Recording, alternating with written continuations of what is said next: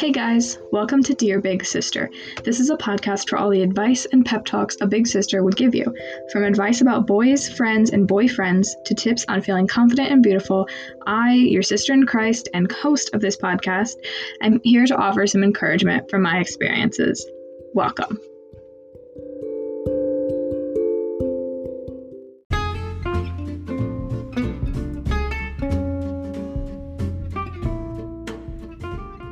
Thank you for tuning into the last 2020 episode of Dear Big Sister. I am so grateful for all of your support this year as we launched this podcast and released one introduction episode and 10 full-length episodes. We've had listeners from 4 countries and 6 American states. And I'm so grateful so many of you have listened to my podcast, even those of you that only listened once. And I truly hope that some small piece of wisdom has helped you through some difficult situations.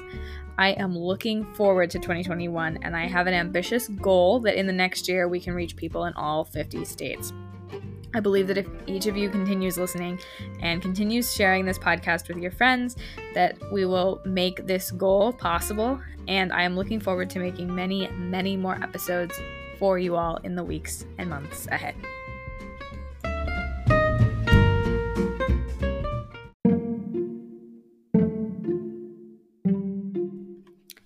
So this week's question, somebody asked, Dear Big Sister, my resolutions flop every year. How can I make resolutions I'll actually stick to?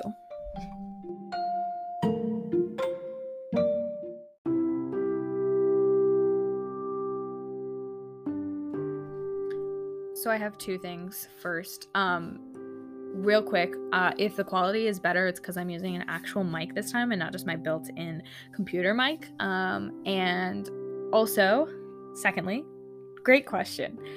Know that you're not alone in having resolutions that flop. Most people are lucky to keep their resolutions to the end of January. But let me tell you a little bit about how I like to think about resolutions. So if you decide to set resolutions, you are going to want to change how you think about them. So I don't really set resolutions so much as goals for the year. So one of my goals for the year is to grow my podcast to be reaching people in all 50 states. You heard that in the intro this morning. But also another goal one year was to write a poem every day for the year. That year I only made it to July and wrote a poem every day through July. So I only made it through like half the year. But before I stopped, I had written a ton of poems. So with a lot of attention and an absolute load of editing, that gives me a really great starting point to work on a chapbook or even a bigger collection of poems. And I'm one tiny step closer to getting some of my writing published simply because I was able to complete a goal on a few days. So the first suggestion based on that is to flip your thinking so that any day you do complete your resolution is progress instead of fretting over the days you don't. You also want to set realistic goals. So if you hate working out, don't tell yourself you're going to work out 5 days a week. Set a goal of going once a week. Start small and build from there. Then set goals where you can make progress on days when you're able. Next, you might want to consider a focus of the year instead of a set resolution. So some people select a word, for example, love or hope. My word focus for the next coming year is vulnerability, and really working on that and digging into what that means and how I can implement that in my life while still maintaining healthy boundaries, but not building up walls.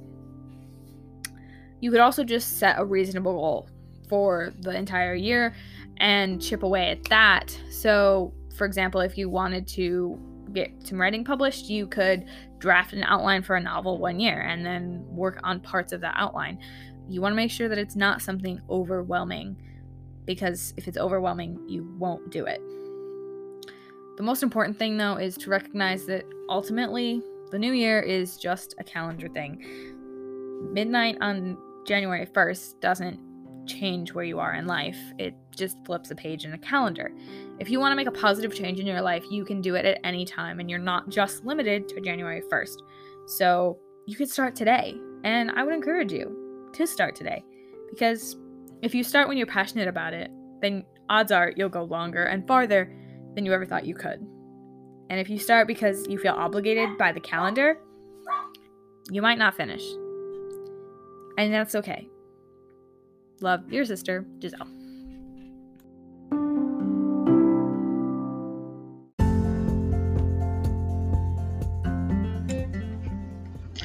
So, whether you don't have a big sister of your own or you just want an outside opinion, I'd love to answer any questions you guys have.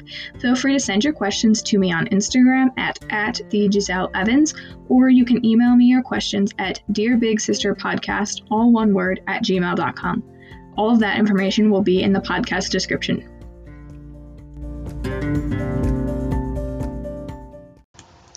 If you enjoyed this podcast, please share it with a friend, leave a review, or subscribe depending on the platform you're listening on.